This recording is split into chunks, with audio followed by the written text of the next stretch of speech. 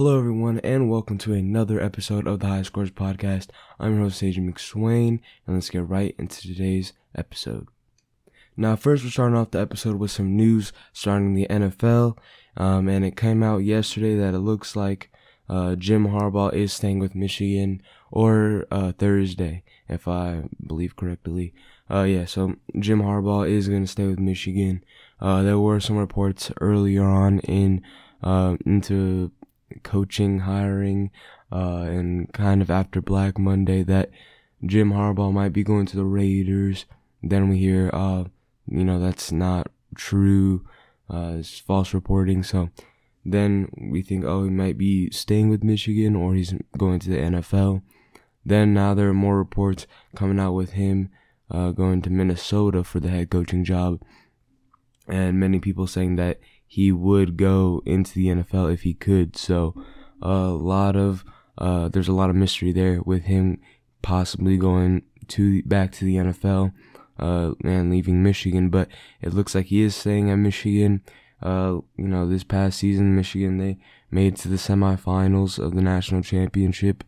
And they won the Big Ten for the first time, I believe. Or they won the first Big Ten championship in school history. So definitely I think it was a good decision with him staying at Michigan. But it does look like a lot of the members of the coaching staff are going to leave. Mac McDonald is going to the NFL, I believe. I can't remember what team he's going to be going to, but he is going to be going to the NFL. And then I will talk about it later, but it does look like Josh Gattis is going to Miami to be the offensive coordinator there. So a lot of coaching decisions that John Harbaugh or Jim Harbaugh will need to make. But I do think it'll work out, I guess, with Michigan.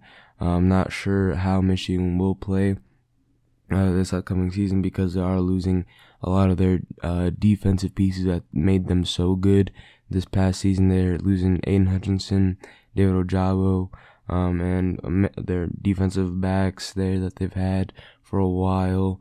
And a lot of their offensive players, mainly Hassan Haskins, who is going to be leaving. So there's some offensive and defensive captains for that team that are going to be leaving. So definitely some big leadership changes are going to be happening. And I'm not sure how Michigan is going to play, but I still think they're going to be good. And I think Jim Harbaugh will be a good coach there for Michigan. Now, some more news coming out of the NFL. The Lions GM, Brad Holmes, has said that he is open to trading out of the second pick. And as a Lions fan, I would not like that unless they're getting something like really good, like a quarterback. I would basically take any quarterback at this point over Jared Goff. So maybe if they're getting a quarterback in, while trading that second pick, or maybe a defensive player if they're trading outside of that second pick, like a defensive lineman or safety possibly. But I think keeping that second pick is a good decision to have for the team. I mean, I get that they're going to have another first-round pick, but it is going to be late. And I think you could definitely trade out of that later first-round pick if you want to. There's some teams looking for some late first-round picks, so maybe you could do that. But I think keeping the second pick is a good asset to have. You're trying to make a young team, and you don't want to have a young team by making more veterans on the team. You kind of have, I guess, a good amount of veterans on the team mixed in with younger players, and you're trying to get younger. So just keep the second pick, get a defensive lineman. Now, I have seen that it's mainly either going to be Kayvon Thibodeaux or Aiden Hutchinson, and I can see Aiden Hutchinson going 1, so it seems like Lions will pick up Kayvon Thibodeaux with that second pick for the edge, and then probably late in the second round pick. I will talk about the Senior Bowl later on in this episode, but the Lions did coach the American team for the Senior Bowl, and Malik Willis has jumped a lot of boards ever since that Senior Bowl, so you could get a quarterback like Malik Willis in that late first round pick that you got from the Rams, which could be the 31st or 32nd pick, depending on if the Rams win or lose the Super Bowl. And The Lions could definitely get a quarterback and a defensive lineman, which are the two main pieces that I think they need right now. They're good. They're set at running back. I'm pretty sure they're set at wide receiver. They could probably get Chris Olave in the second round, pretty early on in the second round. The offensive line is okay. I mean, they're young, but they're doing decent, I'd say. The defensive line, they definitely need help with. So getting Kayvon Thibodeaux first pick, with the second pick, to be the team's first pick, I think will be good. And then the defensive backs definitely do need help. So maybe a third round, late round pick. So that's when you start getting your defensive backs for the Lions. But overall, I think the team needs a lot of help. So I don't think trading the second pick in the draft is a good idea overall. You're thinking about long-term success here, mainly with this team because it is so young and it's rebuilding. So I'd say just keep your cards where you have them now, and hopefully you can get better players in the draft. Now some more news coming out of the Giants, coming with that coaching room hires. The Giants just hired Chiefs quarterback coach Mike Kafka as their offense coordinator. Now, the Giants have been making really good moves here with trading with their coaching staff. And making an exception with the Brian Flores situation. They're making some pretty good decisions. They got Brian DeBull, who has done his thing over there in Buffalo, and then they also have now the Giants hire with Mike Kafka, who obviously quarterback coach Patrick Mahomes. He's done some things there, and so I think it's a good hire. They're getting a good offensive mind with Kafka, and then it also looks like they lost their defense coordinator to the Raiders, which I think is also a good move. That Giants defense just didn't look that good. Definitely was a bright side for the team compared to the offense, which was terrible, I think, in my opinion. So they are getting Mike Kafka that help boost the offense, and then the Giants coaching room is just really well planned out, I think. And I think the Giants have a pretty bright future now with these coaching staff decisions. And lastly, coming out of the NFL, the Jaguars hired Doug Peterson on Thursday to be their head coach after Coach Meyer, who wasn't really that good at coaching, I say. And it just seems like college coaches having a hard time going into pro sports, whether that be basketball or football. So, not the best hire, I guess, to hire him. And it looks like they are moving on to a more seasoned head coach in Doug Peterson. Doug Peterson's last head coaching job was with the Philadelphia Eagles, where he won a Super Bowl, and then he possibly purposely tanked that last game of the season for the Giants not to win, and also just other problems regarding the team. So he was let go with the Eagles, and he hadn't had a job this year. There were talks about him possibly going into a head coaching job this past season, but he didn't. And then now with the Jaguars hiring, it seems like he's stepped in there.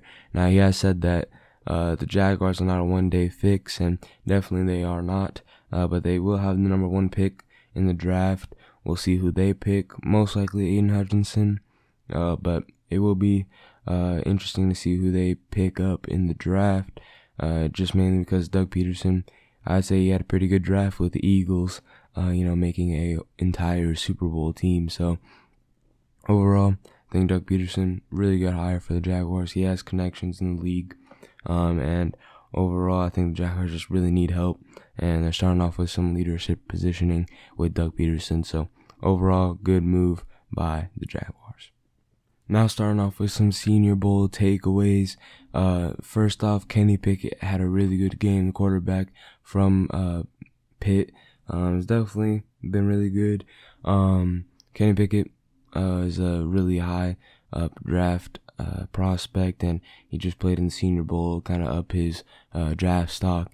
And he did really good. He went 6 of 6 for passing, 89 yards, and a touchdown, which gave him the 7-0 lead pretty late in the first quarter.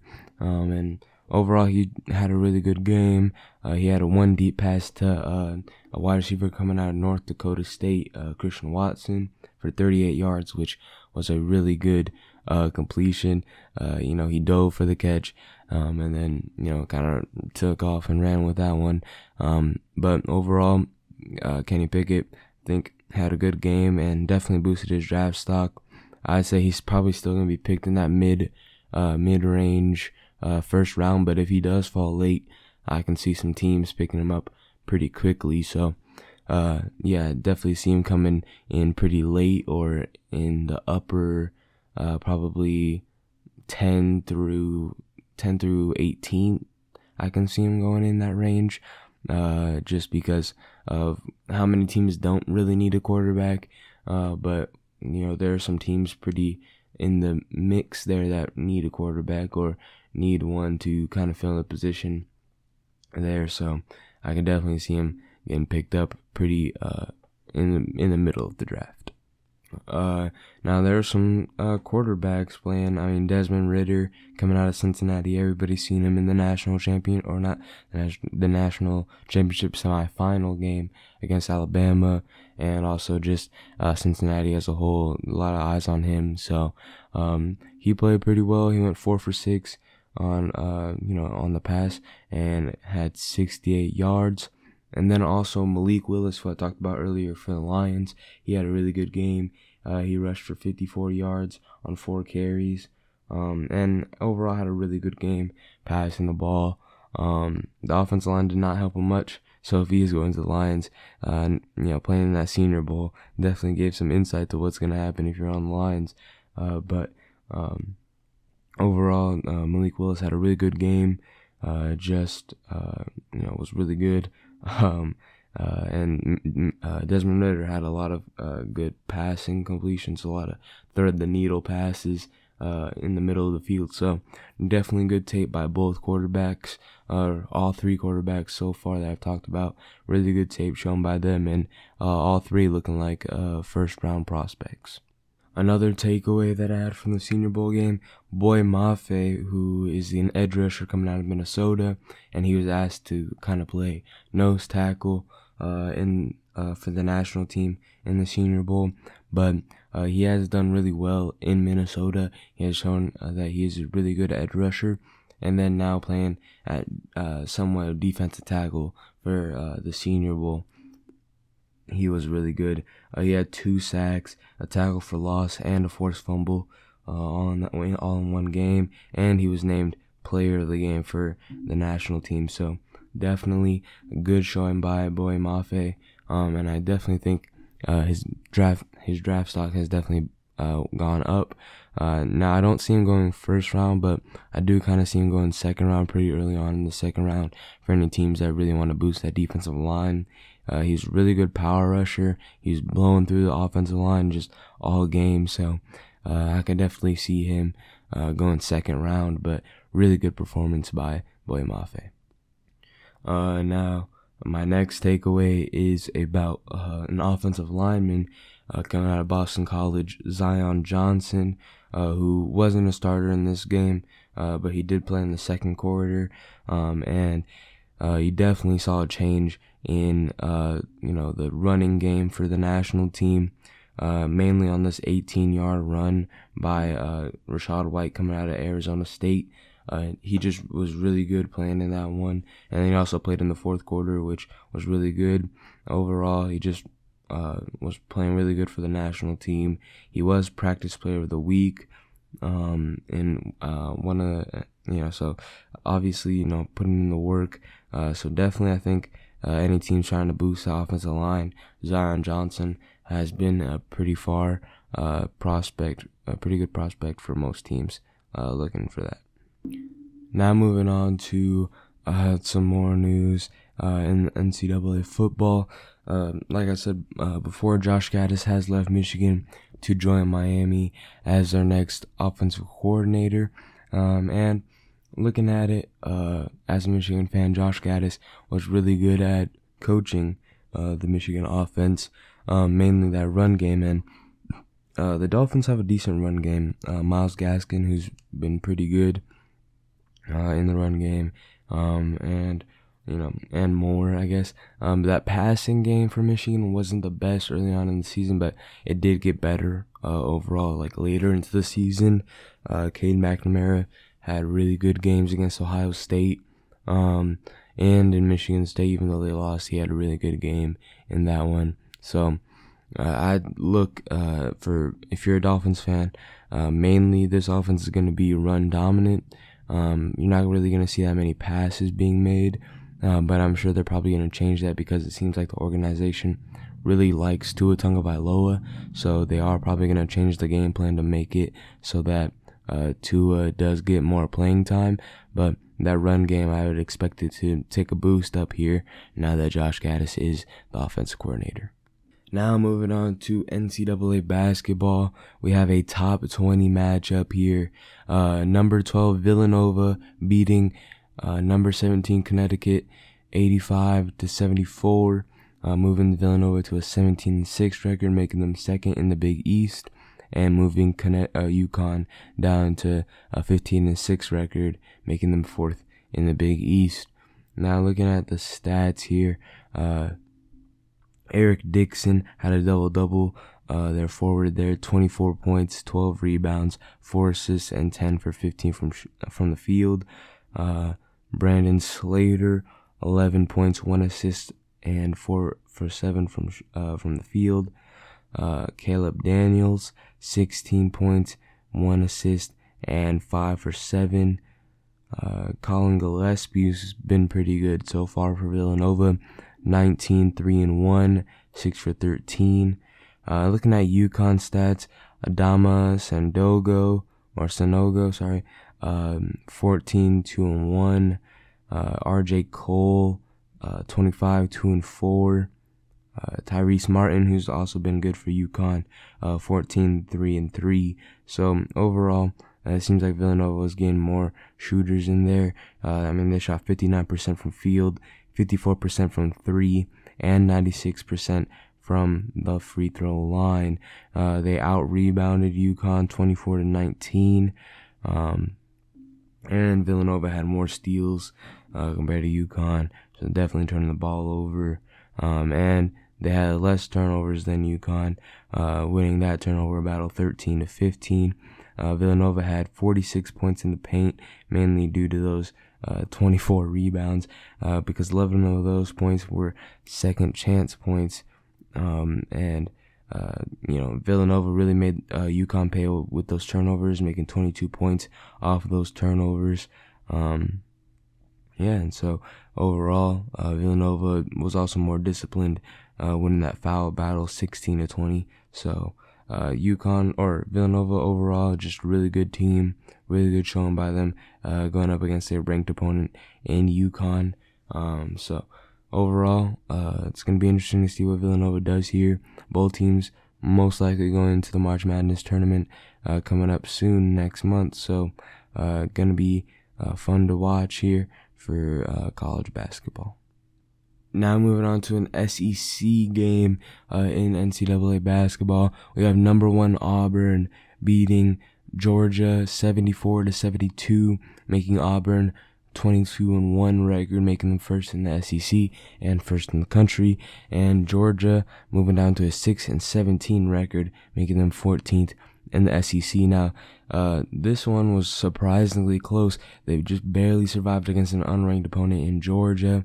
Now Auburn, they have shooters. Wendell Green, 19, 5-3. KD Johnson has been pretty good. 20 points, 4 rebounds, 8 for 22. Walker Kessler, 10 points, 9 rebounds, 5 for 7. So overall, pretty good showing by Auburn here. But Georgia, they really came through in this one. Nobody really expected them to do good in this game. But Braylon Bridges, 14, 7-1. You have Jackson Eder, 13, 4-2. Aaron Cook, 10 points, 4 rebounds, 9 assists, 4 for 14. And Cario Oquendo, who's their star player in this game, 25, 5, and 2. So overall, I mean, Georgia, so really surprising. I mean, they outshot Auburn and from the field. They did better than Auburn at the 3-point line, but Auburn got kind of the best of them there, 78% from the free throw line. Auburn also had more rebounds, out-rebounding them by 10, more offensive rebounds by 5, and Auburn really did their thing on defense with 9 blocks, out-blocking them by 6. And granted, Auburn did have more turnovers than Georgia, so that definitely is what made Georgia kind of come back, are those turnovers. But Auburn was really getting those second chance points, outscoring them by 12. And Auburn got those fast break points, outscoring them by 1. And also points off turnovers, outscoring Georgia by 1 as well. And I mean, Georgia was the more disciplined team here, but it just seems like Auburn's talent was just a little too much for Georgia. Definitely Wendell Green's layup there at the end definitely helped them there to kind of win the game with 4 seconds left. So overall, I mean, good game by Georgia, but they really just couldn't come out with a win here against Auburn. Now moving on to a Big 12 matchup, we have number 14 Texas Tech beating West Virginia 60-53, advancing Texas Tech to an 18-5 record, making them second in the Big 12, and moving West Virginia down to a 13-9 record, making them 10th in the Big 12. Now looking at Texas Tech here, Bryson Williams, 15 points, 5 rebounds, 5 for 15. Davion Warren, 11 points, 3 rebounds, 4 for 8, so 50%. Kevin McCullough, 10, 9, and 2, so pretty good performance by Texas Tech. Now looking at West Virginia, Jalen Bridges, who's really been good for West Virginia, 16, 2, and 1.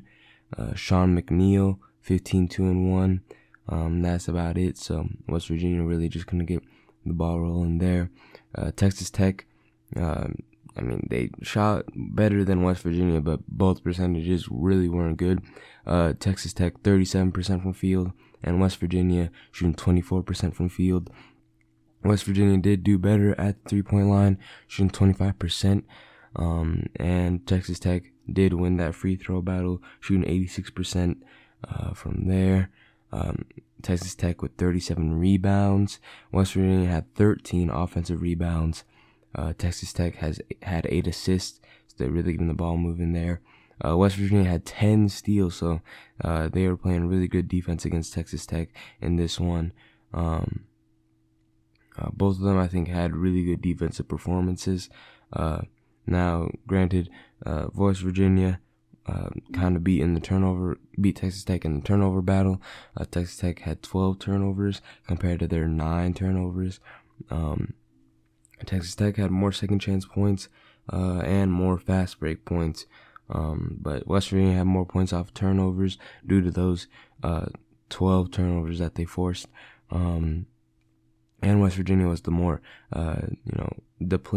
disciplined team, but it just seemed like Texas Tech overall is just a better team than West Virginia, and they kind of battled it out here. And Texas Tech really had more shooters on their team, more people getting points around. So definitely Texas Tech, they just had more power on the offense, while both teams had really good defenses.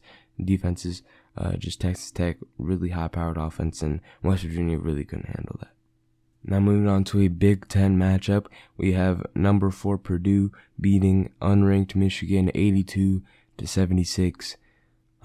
Purdue moving up to a 20-3 record, making them 3rd in the Big 10, and Michigan moving down to an 11-9 record, making them 8th in the Big 10. So far, not good performances by Michigan. As a Michigan fan, it's hard to watch. Definitely, they lost a lot of players. Shondi Brown, Isaiah Livers, more players on there. Just really good players, good captains on that team, good leaders, and they kind of missed out on them this season, and it's definitely showing with a younger team, kind of just not passing the ball as much, definitely from what I've been seeing, and they just kind of just put up shots, trying to make some points, and they definitely really haven't been doing much. But looking at Purdue here, Zach Edey, who's been really good for the team, 13-9-1. Jaden Ivey, obviously, who's been a really good player for Purdue, 23-6-7, and Travion Williams, 19-8-2. Now looking at Michigan, Hunter Dickinson had a good game, usually, which he does, 28-2-2. Devontae Jones had a good game, 13-4-4, and Caleb Houston, 11-2-3. So decent game by Michigan here, but they're just really missing a lot of spots there for the team. Michigan shooting 56% from field though, better than Purdue, and 44% from the 3-point line, and better from the free throw line. So really what happens here is that Purdue was really just cleaning the board against Michigan with 31 rebounds, 11 of those being offensive rebounds. Both teams, I think, were doing really well with assists, though, surprisingly Michigan, but definitely both teams are doing really good at passing the ball. But Purdue had 7 steals, so definitely just not the best, not the best offensive performance by Michigan, but really good defensive performance so far by Purdue. Purdue only had 6 turnovers compared to Michigan's 11, and 7 of those being steals. So really good overall by Purdue. Purdue getting 44 points in the paint due to those rebounds, and 10 second chance points due to those rebounds as well. Purdue had 12 fast break points, making Michigan pay off those 11 turnovers. And overall, Purdue was just a more disciplined team, getting it done as a better team, making them still 4th in the nation, and a good game by Purdue.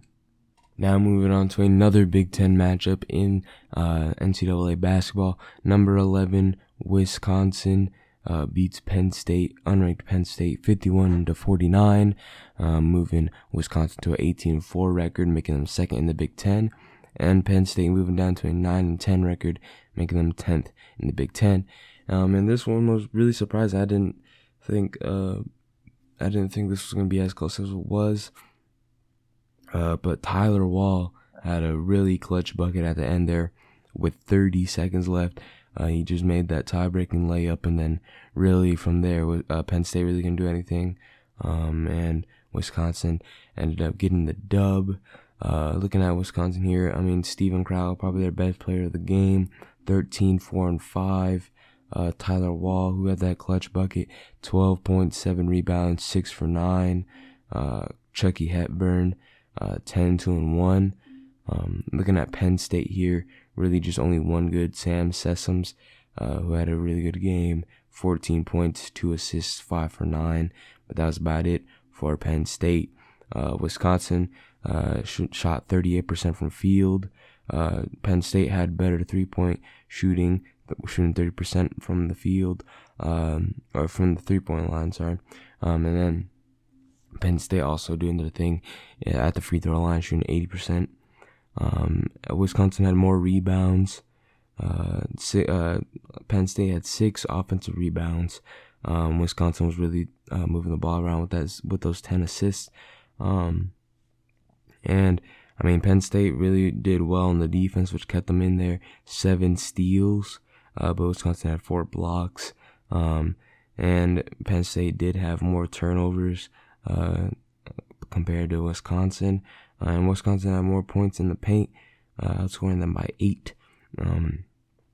And Wisconsin had 5 of those second chance points, and Wisconsin only had 2 fast break points, which is interesting because Penn State had 10 turnovers, so they only got 2 points off of those 10 turnovers, or 4 points off of those 10 turnovers, and 2 being fast break points. But Penn State really made made them pay off the turnovers with 8 points off the turnovers, which is 1 point per turnover that Wisconsin had.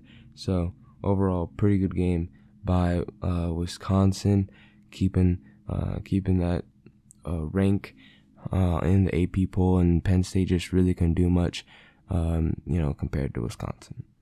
Now looking at another game in the SEC, number 5 Kentucky beating unranked Alabama 66-55, moving Kentucky to a 19-4 record, making them second in the SEC, and Alabama moving down to a 14-9 record, making them 8th in the SEC, which is really surprising to a lot of people because in the preseason poll, Alabama was ranked as one of the higher teams, but just hasn't looked like they've really been on the same page.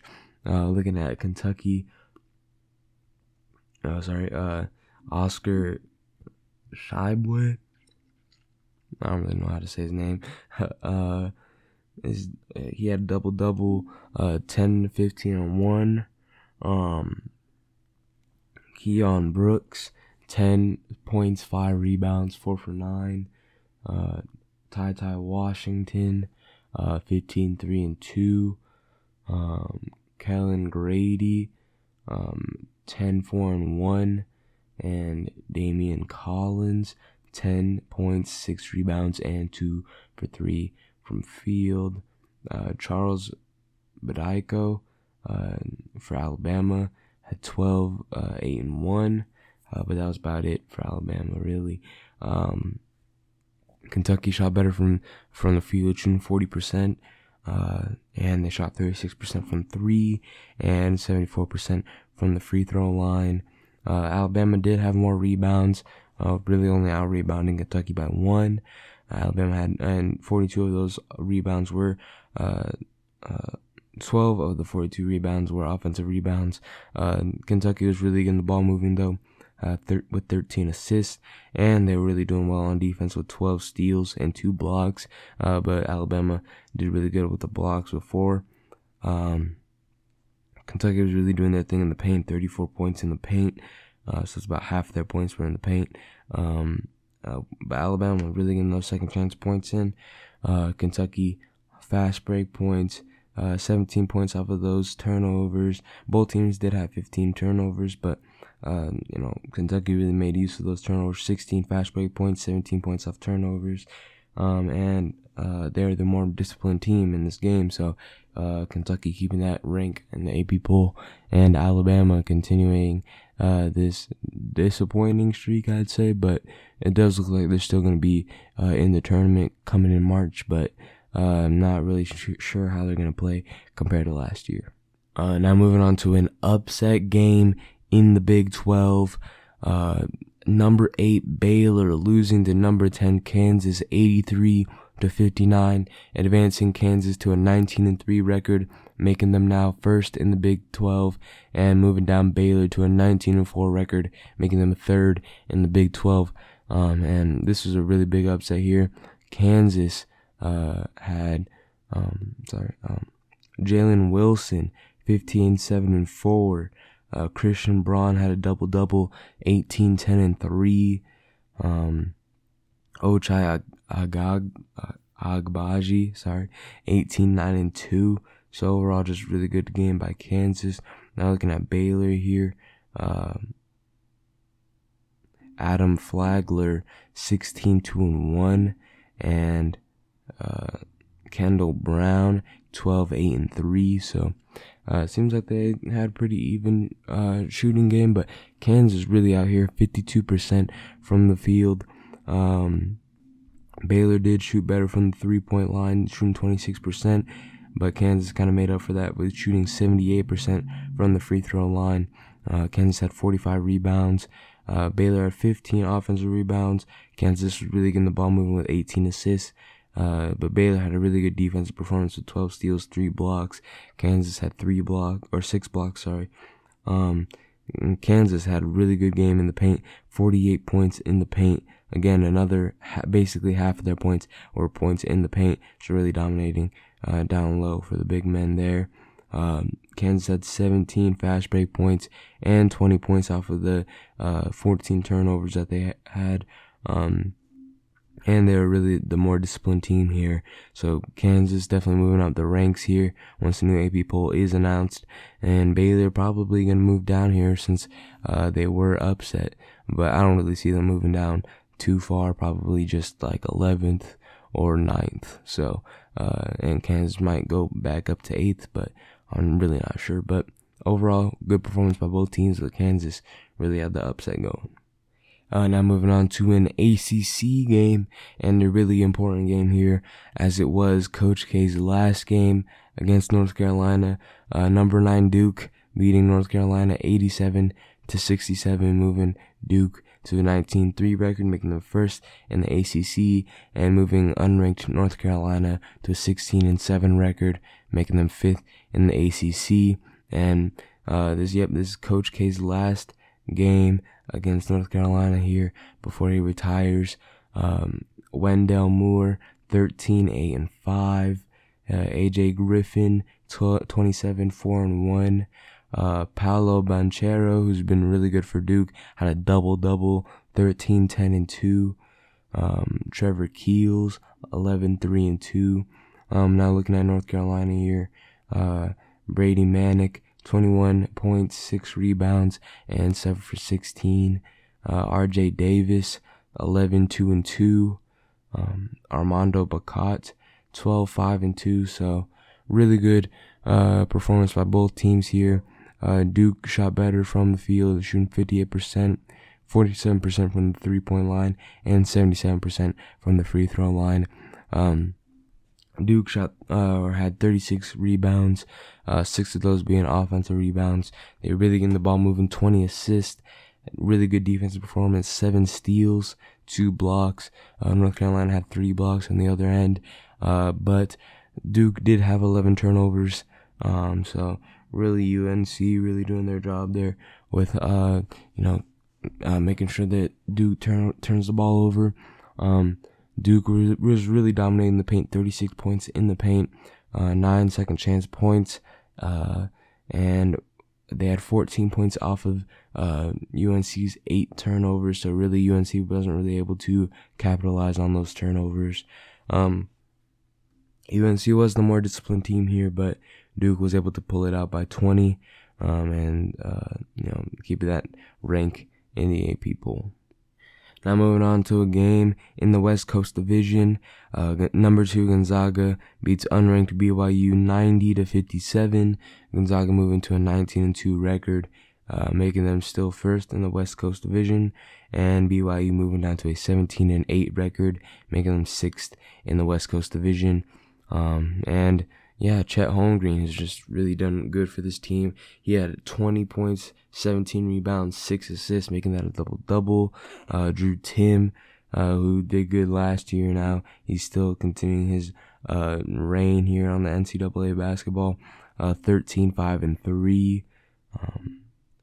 Andrew Nembhard, 15-4-4. Rasir Bolton, 13-1-1. Julian Strother, 19-5-2. Now looking at BYU, Gideon George, 14-3-1. Seneca Knight, 13-6-1. But that's about it for BYU.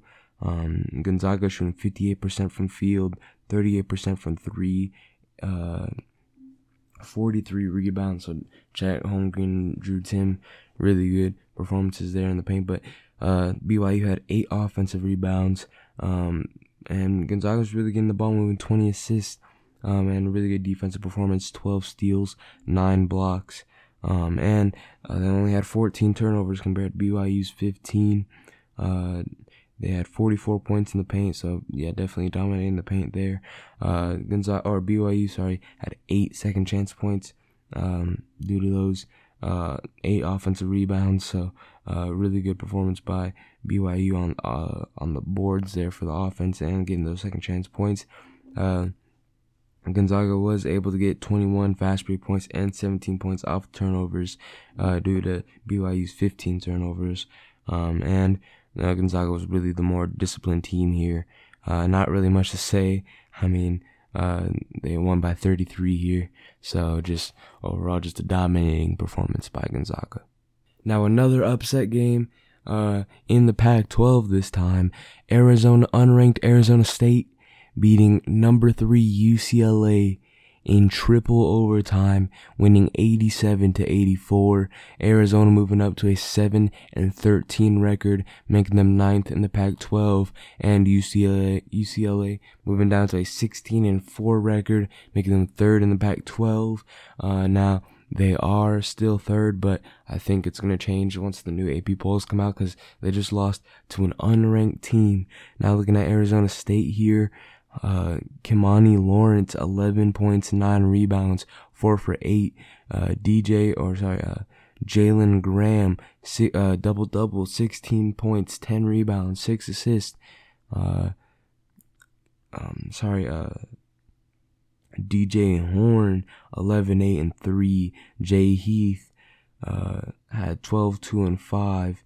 Alonzo Gaffey, 10, 5, and 1, and Marion Jackson, who had probably the best game for Arizona State here, 24, 4, and 3.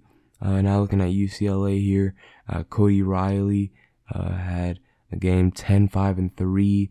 Johnny Juzang obviously having a double-double with 50 minutes played, shooting 20, 10, and 2. Tiger Campbell, 13, 1, and 5. Jamie Jaquez had a double-double, 27, 11, and 3. Arizona State shot 40% from field, 34% from 3. UCLA did their thing from the free throw line, 75%. UCLA had more rebounds, 46 rebounds, 14 of those being offensive rebounds.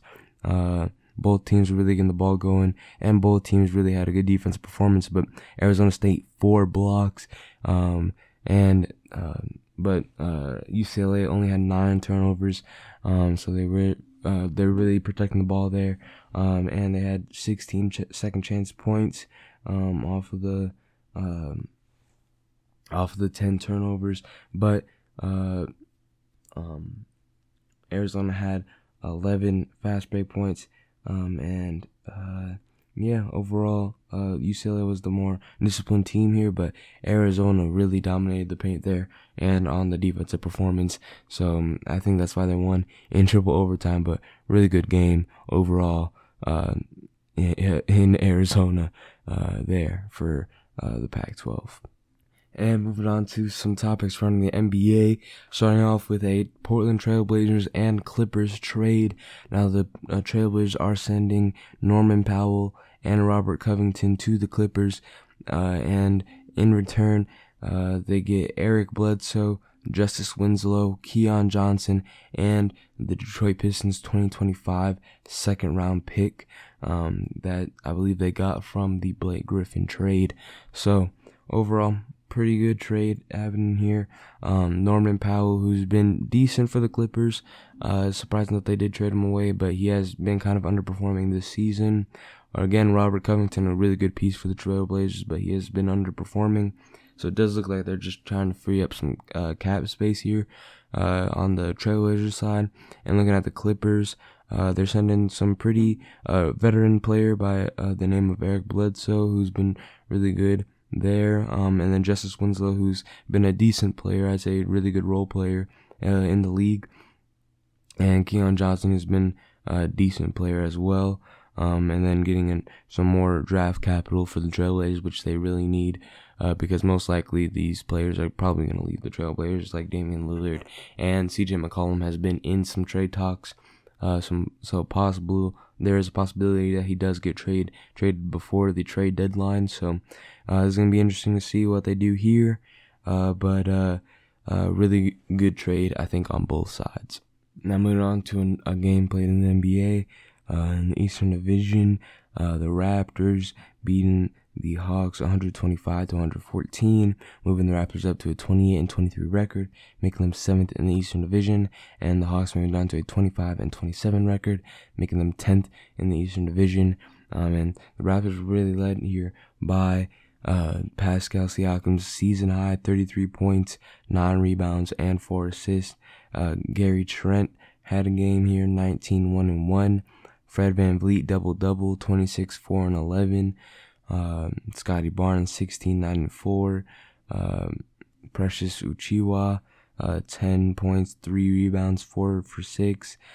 Chris Boucher, 11, 8 and 1. Looking at the Hawks here, Trae Young, 22, a double here, 2020. Double here with 22 points, 6 rebounds, and 13 assists. John Collins, 23, 6 and 1. Daniil Hunter, 23, 4 and 2. And Bogdanovich with 18, 4 and 5. Now looking at the stats here, the Raptors shooting 57% from field, 63% from 3. The Hawks did shoot 90% from the free throw line, but the Raptors had more rebounds, 45 rebounds. The Hawks had 13 of their 40 rebounds be offensive rebounds. Raptors really passing the ball around, 29 assists. But the Hawks really did their thing on defense, 12 steals, 4 blocks. And they didn't really turn the ball over that much. Only 9 turnovers. And they got most of their points were 60 points in the paint. And then, they had 17 second chance points due to those 40 rebounds. And they had 16 fast break points and 16 points off turnovers due to the Raptors turning the ball over 14 times.